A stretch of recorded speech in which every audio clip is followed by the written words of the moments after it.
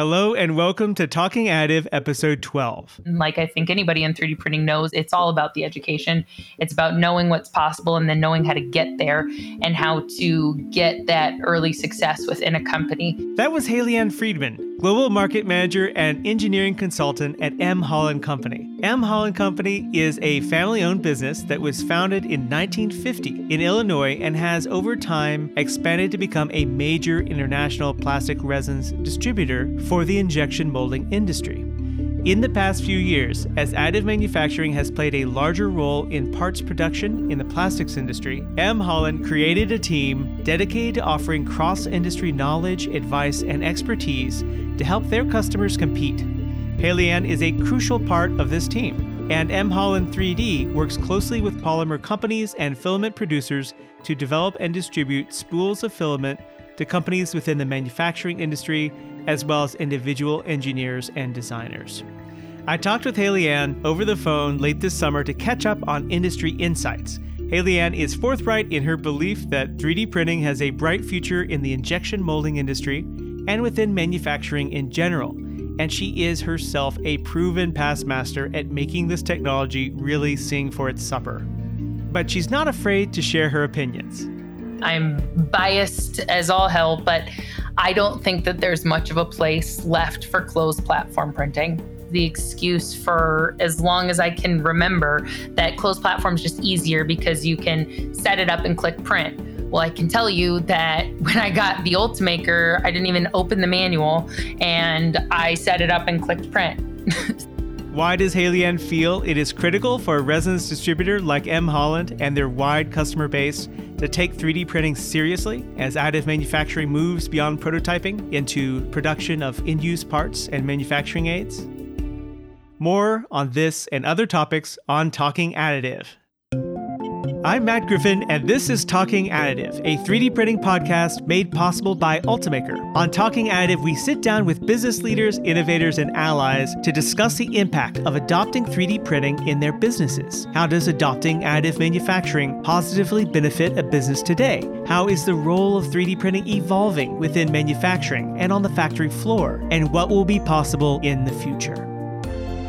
Welcome to the 12th episode for the Talking Additive podcast. Talking Additive launches new episodes on Tuesdays every 2 weeks. Since 2011, Ultimaker has built an open and easy-to-use solution of 3D printers, software, materials, and support ecosystem that enables professional designers, engineers, and manufacturers to innovate every day. Its global team of more than 400 employees work together to accelerate the world's transition to digital distribution and local manufacturing. My name is Haley-Ann Friedman, and I am the Global Market Manager and Engineering Consultant at M. Holland Company. We're a company within a company. We're M. Holland 3D. So first of all, thank you very much for joining today. Really appreciate you being on Talking Additive. Yeah, thank you for having me. Describe for the Talking Additive listeners the field in which your company works. M. Holland as a whole is a distributor of resin for plastic injection molding and blow molding and other plastic processing. And we as a 3D printing department specifically work to identify solutions for 3D printing regardless of their application. So we'll help with selecting machinery, we'll help with selecting materials, we'll help with actual technical support when they do have machines and materials in place. We'll help with application development, design. Our all-encompassing is if you're doing anything in 3D printing, chances are we can probably help. Everybody likes to pretend like 3D printing is new, but it's really not. It's been around for quite a while, and a lot of people have adopted it, but it hasn't blown up in the production area that I think a lot of us had hoped that it would. And we found that a huge gap there has been the education. Like I think anybody in 3D printing knows, it's all about the education.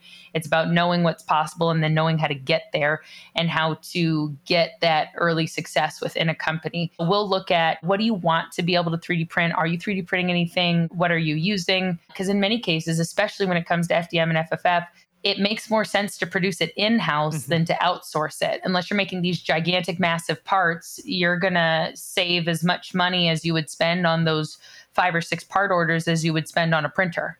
We want to try and find the absolute best solutions for them. And we'll give them transparent data. We'll run all of these different analysis to show if you outsource it would cost you X amount. And if you buy your own printer, it'll cost this amount in order to produce these components. And in some cases, what they want to print is not a good idea. That happens all the time. But we can at least guide them and educate them on where 3D printing does fit and what does make the most sense so that we can really help them develop those applications and work to spec those in for production, because there's just so many things, especially in the injection molding world, that make more sense to 3D print than they do to injection mold, especially when it comes to quantities. We want to work to establish those and really see those through.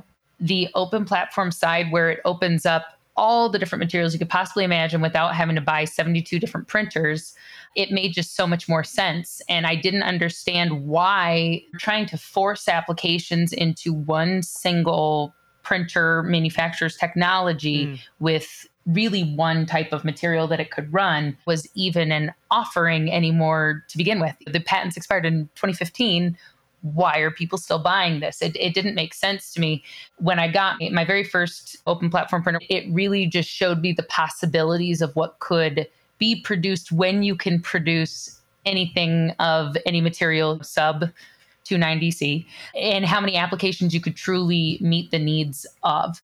Being able to do something with open platform and being able to manipulate all of these different settings, because there's so many different non-traditional ways that you can get a part to work on an Ultimaker or on a different open platform printer with all the things that you can change, that it really opens up that mad scientist style of trial and error that makes applications you might not think are possible originally completely possible through your manipulation of those settings. It does require patience, but it's the best thing ever about open platform 3D printing. It's my favorite. We discover something new in the settings like every other day. That's amazing. M. Holland has a huge range of materials. Is it intended that you're always finding solutions from within the catalog of offerings there? That's the fortunate part about being in distribution, is we can pull from absolutely anywhere. And if there's something that's super compelling or fits a lot of applications that our customers have, we'll go out and bring it into our portfolio. We've got a pretty rigorous testing department for 3D printing that has at least 25 materials in the queue at any given time. Awesome. And we'll print all of these different parts to figure out rating the materials based on, okay, the properties, does this meet a need that other materials can't? But then also how printable is that material? Because it might have the best properties on the planet, but if it's totally difficult to print, then there's no point, because you're going to fail 99% of the time. So we'll run it through everything. But if we identify that an application works better with a material that we don't carry, then we will point it towards the material that we don't carry. There's no point in trying to force it into a material that doesn't make sense. It doesn't benefit anyone. And we'd rather the application succeed and look into the business case of us bringing that into our line card than forcing something where it doesn't belong. Explain to me the kinds of relationships that M. Holland has with the various material offerings. In some of our partnerships, we've worked with companies, especially on the chemical side. They want to get into the 3D printing space, but as I'm sure you can imagine, they want to sell truckloads and truckloads of material, which is not how this works. Yeah. We're selling box by box. Exactly. And we also sell by kgs. There are all these companies that have these excellent technologies that will help expand additives capabilities, but they can't reach that customer. So what we've sorted out with some of the chemical companies, and every relationship is different, is we'll take that on. We've got warehouses throughout the country. We've got international warehouses. Distribution is what we do as a whole. So we already had that infrastructure set up to be able to ship anywhere in the world and easily. So what we were able to do is buy large quantities from these chemical suppliers and make it so that if there are resellers of certain pieces of equipment or online retailers who want to carry filament, we can sell it to them without requiring that they buy truckloads and truckloads of material and make it significantly more accessible to them, which is necessary for establishing a market in the first place when it comes to 3D printing, because nobody's buying that. Yeah. Just no one. So we've got relationships in that regard, but then we also just have relationships with companies where we found that their technology was so compelling that we needed to be able to offer it to our customers because we just had so many applications that fit in that space. So we just wanted to carry it. So it depends, but our infrastructure as a injection molding pellet distributor really enabled us to do it easily and faster than I think pretty much anybody else in the space. And so what is the role of AM within the company as a whole? M. Holland really prides itself on being a value add distributor. When you're in distribution, you don't have IP, you've got infrastructure that can be built on. You don't own any formulas per se. So you've really got to focus on being able to offer different services and things that are of benefit to your customers. And 3D printing really started out that way, as we want to be able to add and offer this service to our customers to help them with this, since we saw so many of our customers struggling with it or not understanding their position or how to position this within their own companies and their own offerings. So it started out that way, and then it started turning into something so much more, where we were, able to establish these actual services that we can help with material selection and printer selection, and actually printing parts in some cases for customers that don't have the budget or ability to purchase printers at that given time. So we almost consider it in the business of evangelizing additive, because we want to make sure that as many applications are possible to be produced within these molders, they can be. But we are just a branch of a much larger company, and we support our account managers and their customers. Over the time, even the time that you've been there, have you seen more applications being discovered for using FFF technology? I think I've seen more on the side of, as these new materials are launching, like UltraFuse, the 316L from BASF is a good example. That's really opening up applications. That's huge. That's so huge to be able to print 316L on these inexpensive 3D printers. That's just absolutely massive. Every time there's an update on the slicer, some new capability is uncovered or enabled, or something gets better, or you're able to program certain things in the post-processing extensions, or whatever they're unlocking is always opening up new applications. On Monday, we'll be working on a chapstick container prototype, and on Tuesday, we'll be working on a car door. All of those different things unlock something, no matter how small it is. It really does help unlock the capabilities of the technology and make it more and more versatile. And being a part of it as it starts to emerge just makes us all the more equipped to help people find those solutions, because we've been there from the start. There are over 500 settings in Cura, and knowing that there is one experimental setting that's been experimental for 2 years that you can enable that makes your cylindrical parts look super perfect is a great thing to be able to have in your back pocket to solve these application mysteries. So let's talk a little bit about AM adoption in manufacturing. Could you tell me a little bit about your sort of latest thinking on the role of FFF in contexts usually associated with injection molding?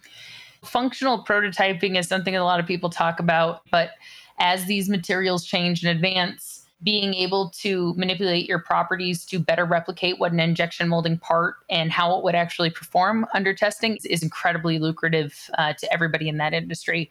Everyone knows how expensive and horrible the prototyping process is in injection molding, and it takes forever and it costs $1 billion. It's all around terrible. So being able to actually get very close to the properties that you would expect to see from an injection molded part is unbelievably helpful. That's just one space, but that has really come with the advancement of materials and the ability to use the same printer that you're able to use on the materials that were available last year today to process them in the same way. So that's just one area. Actually printing prototype tooling in some cases when the injecting resin has a low enough heat deflection temperature to be compatible with that process. We've been successful with creating actual prototype injection tools so that we can get an injection molded prototype to assess that component.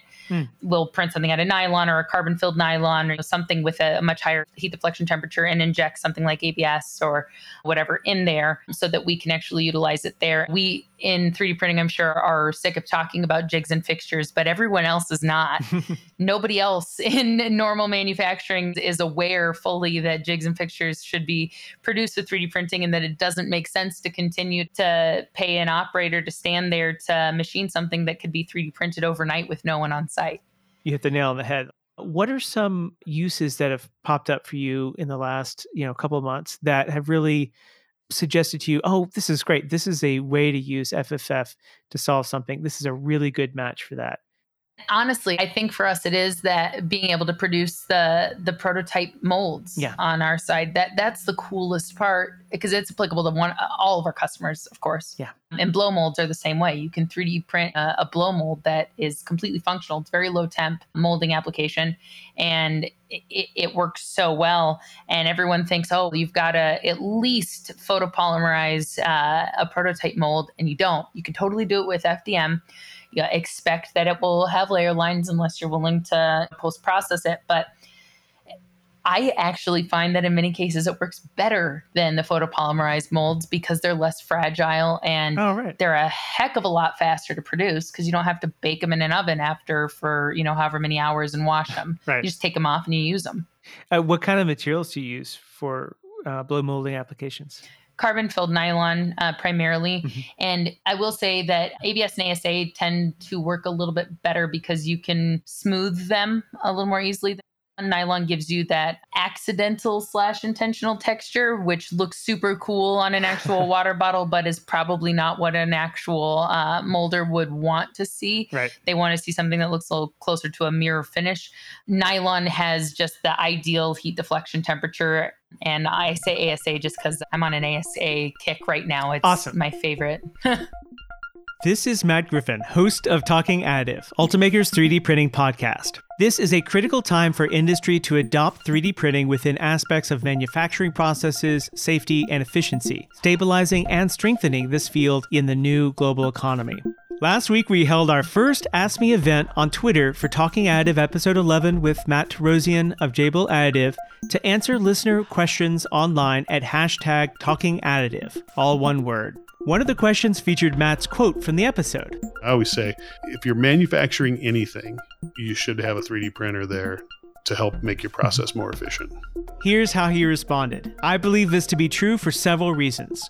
First, if you're spending more than $5,000 per year on outside machining work, you can justify the cost of good quality desktop printers like an Ultimaker.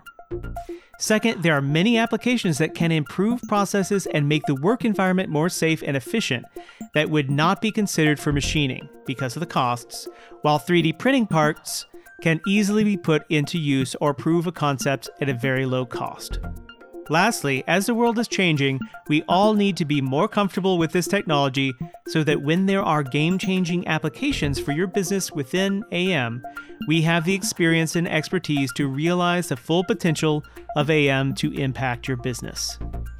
Thank you again for joining us for this exchange with our listeners, Matt. Let's keep this conversation going, just like the 3D printing labs, machines, and teams all across the world that have remained open and fully operational even during these complicated times.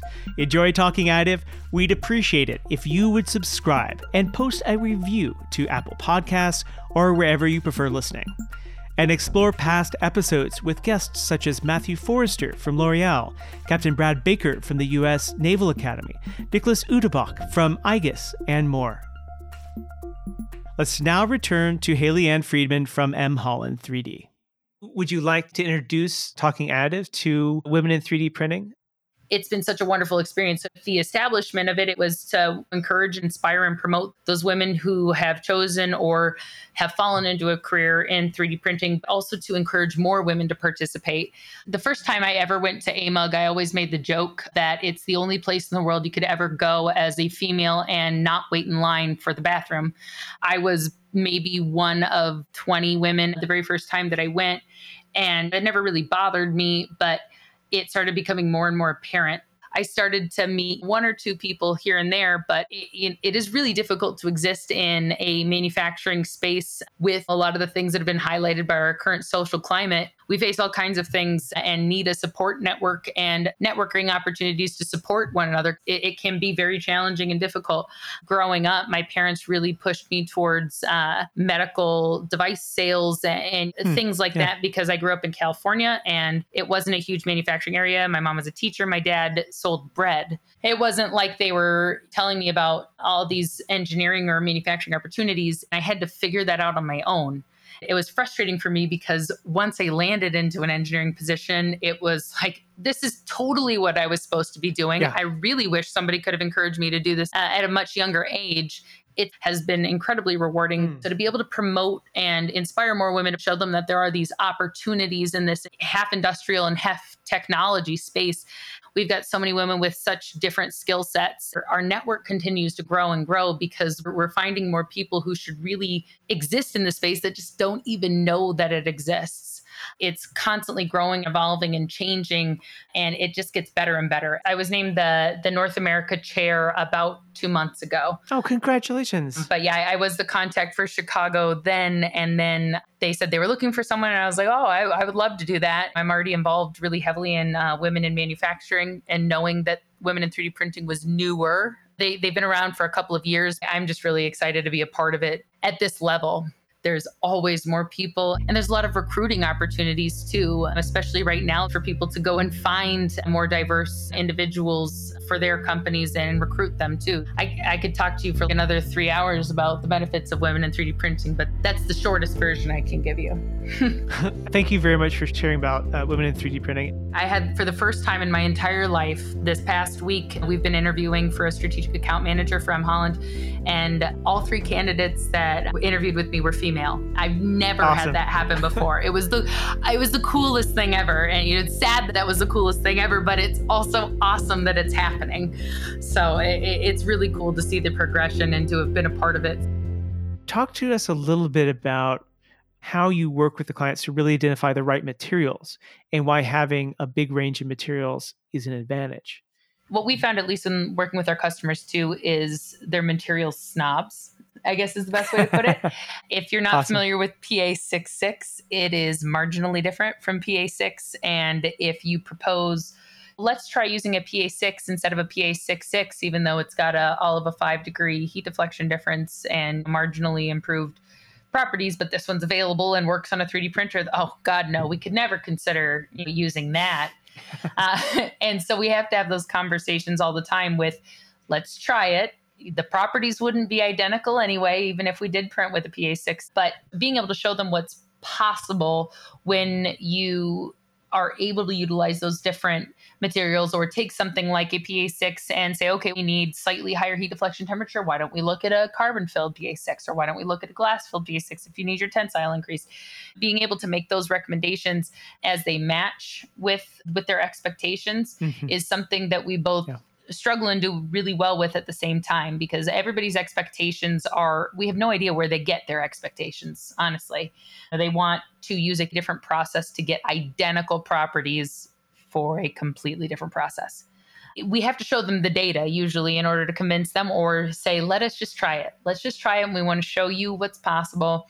And let's just see if it works. And more often than not, it does. It's a very clear picture of the dilemma when you have a customer coming in and having a very clear idea, but maybe not having the full understanding of what it means to use these processes.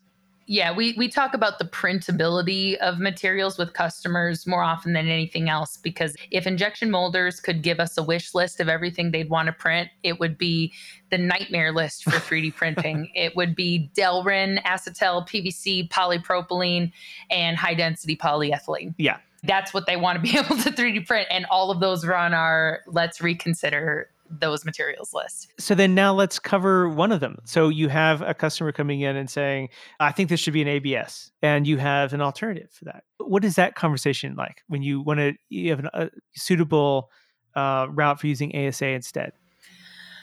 It's easier to get somebody to try something. It's at least in a similar family. Unfortunately, with something like Delrin, we're usually substituting with something completely different. Oof. And same thing with PVC and acetal. But fortunately, there are so many materials with these amplified properties that we can almost overkill with the properties and say, okay, we're going to use glass fiber nylon anyway, even though you don't need that heat deflection or that tensile, because it's going to be the best suited for what you're looking for. So we've actually even built a full-blown database of not just our materials, but every material we've ever tried, looked at, everything that has all the properties that one of our very unfortunate interns had to input at some point and has to continue to update. And what we'll do is we'll type in the properties for the material that they're looking for that as it pertains to an injection molding material, and it will pull up everything within a specified tolerance band of those properties so that we can say, okay, do you really care about this particular property? You might be using polypropylene right now, but it doesn't work really well for your application. Does it need to have hydrophobic properties, or can it be a nylon? We'll talk with them, like almost negotiate with them on what properties are actually important. Because we've also found in many cases that they're using polypropylene because it's cheap, or they're using, at least in the injection molding world, or they're using whatever material just because it's what they've always used. There's no rhyme or reason. It's just what was available on the floor at that time. And we'll really pull out, why are you using it? And is it important? Can we switch it? And more often than not, the answer is yes, there's flexibility on that material. So we do ASA quite a bit. And when we explain to them, ABS is great. ABS has great properties, but ASA is better in so many different ways. It's easier to print. It's less warp prone. It can be printed with a matte finish, which if you've printed a lot of ABS is huge from an aesthetics perspective. Good point. It's got UV resistance. It's got all of these wonderful properties. And I've almost never had detrimental failures with ASA. It's just such a wonderful and a lot more user-friendly material. And when we talk to them about failure rates and how you have to factor in a failure percentage into your actual cost. I want to hear more about failure rates into costs, because this kind of business thinking of how to really understand the full cost of using the technologies is probably really important for those who are not used to building projects around additive manufacturing. We started out with a reasonably simple ROI calculator for customers that we, as engineers do, add lots and lots and lots of data points to over time, that has really grown into a huge detailed tool that analyzes every element of the process.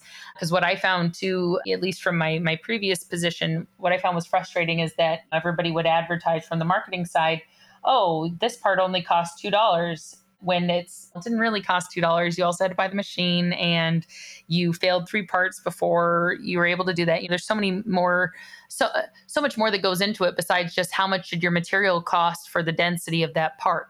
So we started showing that data to customers to help them understand, especially when they're looking at it from a production standpoint. Because if you just did a calculation saying, yeah, you could print 100 parts in 1 week and it will cost you $300, that's not accurate. You're going to have failures. It's completely inevitable. And it's not going to happen in 1 week. It's going to happen in 2 weeks. And you have to take all of those different things into consideration. And when that type of data that's completely skewed by 3D printing companies is put in front of people, it's dangerously misleading and signs them up for scenarios where everybody's going to fail. The more we started to put that data in front of people, we had some people be very disappointed that we couldn't solve all their problems for half as much as traditional manufacturing, but those are the cases where it didn't make sense anyway. So being able to show them that, and we've actually assigned failure ratings to the M. Holland testing process. So it's how we've decided to assess and assign these numbers to those materials. But We've based it on more than just a torture test. We've based it on suboptimal geometries, ideal geometries. We'll print a cube. We'll print all these different parts, and then we'll do it 10 times. And then we'll try and see how often do those fail that were caused by something more than a filament tangle, because that doesn't count. How often does it fail? So if they happen to us and we're incredibly experienced with how to run these more challenging materials, they are definitely, without a doubt, going to happen for the customers. So we try and share with them as much information as possible. And even in our education information, we would much rather tell somebody all the different ways that it's going to probably fail so that they're prepared to deal with that failure and incorporate that into their expectations, then tell them that 3D printing is going to be super easy, seamless, and perfect for them every step of the way. And that's how we've gotten so many customers to be a lot more successful in actually getting those applications out and into the world instead of telling them, yeah, it's going to be great. We don't always want to just go with the easiest material. Properties do matter. Yeah. And materials also get easier. There's been so many updates on Ultimaker, at least from that standpoint, that have made it a lot easier to run those materials. We'll actually redo those failure tests on our more challenging materials every time there is a firmware update, because it changes. They make the sensors less easy to trip in some cases, or able to feed something back to it. Yeah, there are so many scenarios where we will recommend going with a more challenging material, but same with the other side of that. If it doesn't need it, don't do it. Don't sign yourself up for that if you don't have to. How do you help them draw on that huge library of potential materials? Honestly, we usually make the decisions for them, at least initially. If you're going into an automotive molder, for example, chances are they're molding like 5 to 7 main materials, and then they might mold a little of this and a little of that, but they aren't, experienced with every single material in the injection molding world. Right. So explaining to them that we're choosing this material and this is why, and helping them just learn along that way, and keeping the responsibility of understanding those materials, at least on us in seemingly an ever-changing marketplace, seems to have been a lot more productive from a learning standpoint for them and for us in managing expectations than just saying, here's a list of materials and properties. Talk to us about the range of materials to give a kind of a full portrait of M. Holland, particularly in the additive space. Oh man, the range of materials. So it's just like all of them. Oh, it's so many different, not all of them, because there are definitely materials existing in the world that nobody has any business 3D printing. Yeah. And there are certain blends of ABS that I'm sure you've tried on weekends that have no business being printed, and God knows what was in them. But we have everything from just the standard ABS and PLA to high melt flow PLAs that can print much faster, which is right after ASA is up there in my top 5 favorite materials. Have you ever tried the Pro 1 by BASF? You can print 150 millimeters a second. That's awesome. That's awesome. Yeah. So it's everything from there to nylons and filled nylons and polypropylenes. And we also have Ultem and PPSU. And then on photopolymers, we've got a whole extra page of that. And we've even started carrying certain bed adhesion methods that, at least through the supply chain issues from COVID, we identified that we just need to be able to supply for the customers, because some of the materials are only printable with certain bed adhesion methods. So we need to make those available too. So we've really built this portfolio of now about 200 plus materials. We don't carry a ton of colors. We're not we don't have pink anything, unfortunately for me, but we don't have any of those like glitter materials or anything like that. It's all just base polymers in black, white, gray. But we've just got such a variety of materials that aren't just useful, but there's nothing on our list that we can't print effectively and really stand behind, which is fortunate. Does the company and your group play a role in developing any of these materials? It sounds like some of the chemical companies about to come out with materials do talk with you about them. We have so many relationships with these chemical companies already. We might not have as recognizable of a name for 3D printers, hobbyists, but if you do injection molding in North America, you know who M. Holland is. And we are all over the injection molding magazines and everything for 3D printing. So the chemical companies know that we're heavily involved in it. We get approached all the time to test materials or to help develop them, involved in the actual complete development of certain materials and contributing to the formulations and testing. And we actually have a full-blown laboratory in Easton, Pennsylvania. Oh. And those are some of the smartest people I've ever met ever work out of that lab in Easton. And if you can imagine somebody who is unbelievably excited by plastic, that's every employee we've got there. They love plastic. That's awesome. And so they've been really lucrative for us too in developing some of our own compounds and creating some really unique materials. How does that work to bridge between all the various sources for materials to then be able to supply smaller allotments to some of your customers? It really does come down to that infrastructure piece, because we carry billions of pounds of plastic all over North America and beyond already. When starting out, we had 2 materials. We had 2 little shelves in the warehouse that kept all of our materials. It was just 2 pallets. And that's what we started with. And the materials are more expensive. That obviously compensates for the quantities of materials sold. But most companies don't want to be bothered with the effort it takes to sell a material. For us, because we already had all of these different resources in place for the other part of our business, it was really easy for us to lump that in and to really offset our costs to make that possible. It was as seamless as, hey, for these materials that we brought into our warehouse, instead of shipping them on Gaylords or in truckloads and by the ton, we're shipping them via UPS and FedEx. And some of our customers and our resellers do buy massive quantities of materials. We've got a much larger portion of the warehouse than we did when I started. But all in all, we still have some resellers that are working out of their house and selling Ultimakers or whatever else. So we'll send them 3 whole spools, and it's as easy for us to send 3 spools given our infrastructure as it is for us to send 3 pallets. The shipping method's just different. It also does tie into the rest of our business. We've got a lot of molders who do custom molding in smaller quantities. So their business was built on molding components that were 10,000 parts per year or less, which is, of course, the ideal quantities for additive manufacturing. I've sat down with so many different customers that have said, we're losing jobs left and right, and we're getting undercut, or people are going towards 3D printing because they're able to do these cool geometries, or they're able to produce 5 parts. What do we do? I'm like, well, get into 3D printing. Of course, that's your solution. Those are jobs that they were buying the pellets for injection molding from us already.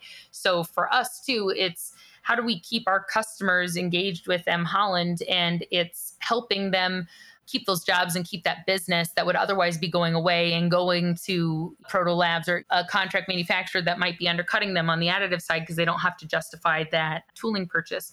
So there's a lot that goes into it, but it's also to keep these customers alive. If these companies aren't able to adapt and change a lot faster and be able to keep up with what is competing with them or the new tech in manufacturing, they're going to disappear. We are a family-owned company. M. Holland stands for Marvin Holland, and his son, Ed Holland, is our CEO.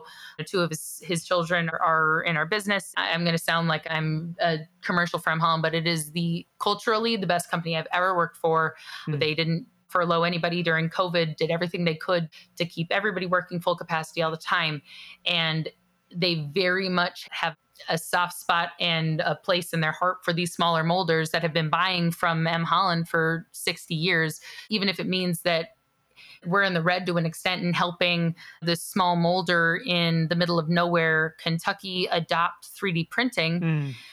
It doesn't matter. That's part of our core values and that's part of our business. We would much rather be in the red and keep that business up and running and able to compete with the times than just say, we only lost 5,000 pounds of material.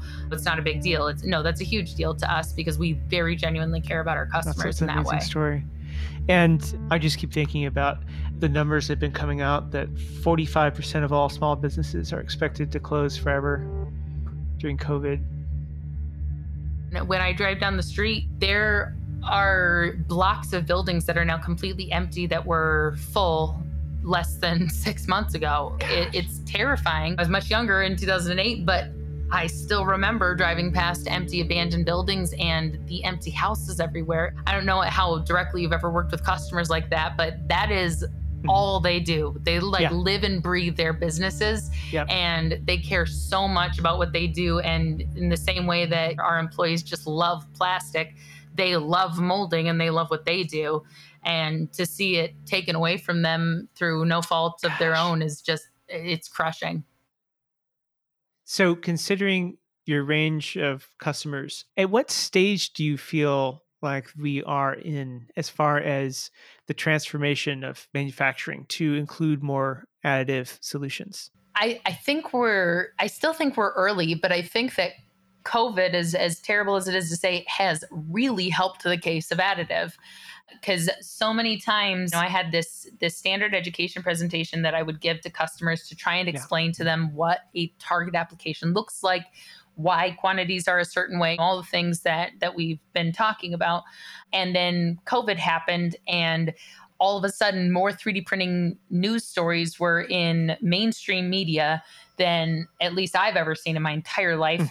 And from a manufacturing perspective, because it doesn't matter as much if a consumer understands it, when it came to manufacturing, they started to understand that, hey, we're not able to make this stuff fast enough. Our lead times to cut a new tool to make this N95 mask is at least 8 weeks. And these people are 3D printing face shields that they designed this morning, and they've already made 400. Yeah. So they started to understand what the benefits were, why it was beneficial, how it fits in. Companies that hadn't otherwise been introduced to 3D printing or hadn't yet adopted it, where we had talked to companies that were trying to get into 3D printing like the next day. They were asking us, we want to buy 300 spools of PETG because we want to start printing face shields, and we're going to buy our printers tonight and start printing them. It was a really great development for 3D printing to be able to step in for COVID and actually solve a lot of the supply chain and manufacturing problems. So let's talk a little bit about supply chain, and we can bridge from this to there. What are some ways that you're seeing additive manufacturing transforming the supply chain? Digital manufacturing all the way. Excellent. We've seen quite a few companies, especially within our customer base, who have not yet been back to the office since they were sent home in March. Like they literally have just not been there at all. And they'll take home 3D printers and they'll send each other designs and they'll start 3D printing prototypes, and they're able to completely do their jobs from home from an engineering perspective. Now, these are your parts that you need to be able to print today, and sending each other designs and, okay, I'll prototype it here and see how it looks. And being able to communicate that way has been incredibly effective, and also showing companies that probably aren't going to return back to the office, because there are lots of companies like that. Yeah. They may never go back, that it's totally possible to do this remotely. And that opens up more than just the supply chain from a digital manufacturing perspective. That also opens up the workforce. If everybody can work remote because of these manufacturing methods that are opening up, then we're able to open up our talent searches to cities that we had not otherwise been able to consider, because we can have everybody work from home. So what is your thought about what will happen from here forward?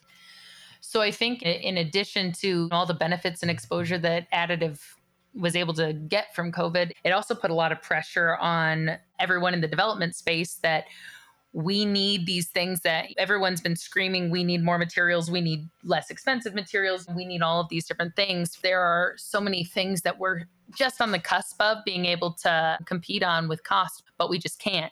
I think that the actual cost is going to come down. It's inevitable, but also the types of materials that are available, the materials that people are starting to ask for. This is a good chance, I think, to talk again about a topic you brought up quite early in the interview about transparency. Do you think that transparency and open filament systems are really going to be a powerful tool in increasing adoption in this manner? I know that I'm biased as all hell, but I don't think that there's much of a place left for closed platform printing. I just don't. It's just so easy to do open platform now, because that was the excuse for as long as I can remember, that closed platform is just easier because you can set it up and click print. I can tell you that when I got the Ultimaker, I didn't even open the manual and I set it up and clicked print. So it's just gotten so much easier to do it on an open platform side that I have yet to think of a reason to purchase a closed platform printer in today's industry. And also to that point, that transparency is something I'm incredibly passionate about, because I have to deal with those unrealistic expectations that these consumers have. And it puts such a bad taste in everyone's mouth when they think that it can do all these things that it definitely cannot. And they only find out after they've made an investment or after they've dug a lot deeper. And when you think about how these certification processes work for certifying bodies like UL or ISO standards or whatever material certification that you have to abide by, it's not just hearsay. You don't just believe somebody when they tell you that material has X, Y, and Z property. It still has to go through testing.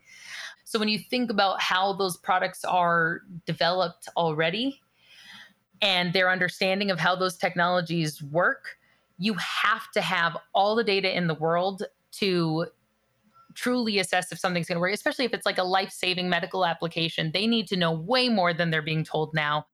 So you talked about some of the advantages for digital manufacturing. What about distributed manufacturing? So it's become a lot more popular, also probably because of COVID, because that's such a selling point right now is how do we keep as many people out of the plants or at home as possible, only keeping super necessary personnel on site. So to be able to say, do you really need your operator to stand there and machine a part, or could they be doing something else that's a lot more vital, 3D printing that instead? And so that was a concept that they seemed to absorb to an extent before that happened. But now that everyone's focused on reducing the number of employees that they have on site, it seems to be a lot more important, and it's becoming a lot more widely used and accepted. When I did work for the machine tool company, I used to butt heads with the applications engineers on the CNC side because they'd say, how long is it going to take you to print this jig? And I'd say, okay, it says it's going to take 6 hours. They say, I could cut that in an hour and a half. And I'm like, yeah, but Tim, you've got to stand at the machine for an hour and a half. I can click print and go home and do literally anything else and come back and it's done. So they're stuck in that whole cut to cut. We beat it. Yeah. But they're paying you a hell of a lot an hour to stand there while that part is cut. So it's not the same. So they seem a lot more receptive to that concept than they have been in the past. Like they start to see the value of that more, and it means more to them now that they're thinking about those elements. I think with that, we'll wrap up. I just want to say thank you very much for joining today for Talking Additive. It's really important to have your voice in here, and thank you for sharing about M. Holland, your background, and the work that you do. Yeah, thank you again. This was really fun to be able to be a part of, and I'm looking forward to hearing it when it comes out. Thanks again to Haley Ann Friedman from M. Holland Company. We hope that you have enjoyed our 12th episode for the Talking Additive podcast, featuring M. Holland, one of the industry's leading resins distributors. To learn more, visit them online at mholland.com. If you have questions about any topics covered during this episode of Talking Additive, we invite you to post on Twitter or LinkedIn to hashtag Talking Additive, all one word. In 2 weeks, we will return with lucky episode 13, featuring Joop van de Sande from Arex. Arex has played a key role in the industry by providing technical components and optimizing parts production for top brands, catering to needs across the many stages of a product's lifetime. Subscribe wherever you listen to podcasts and join the conversation by signing up for news and announcements at talkingadditive.com. Thanks again to Haley Ann Friedman and the M. Holland 3D team for joining us for this episode. Our series producer is Hana Takini, studio manager David Roberson, executive producer Nuno Campos, music and episode sound mix by Brian Scarry and Giulio Carmassi of Hummingbird's Custom Music and Sound. I am host and producer Matt Griffin, and thank you for listening. On Talking Additive, we hold conversations with colleagues and customers about 3D printing's impact on business.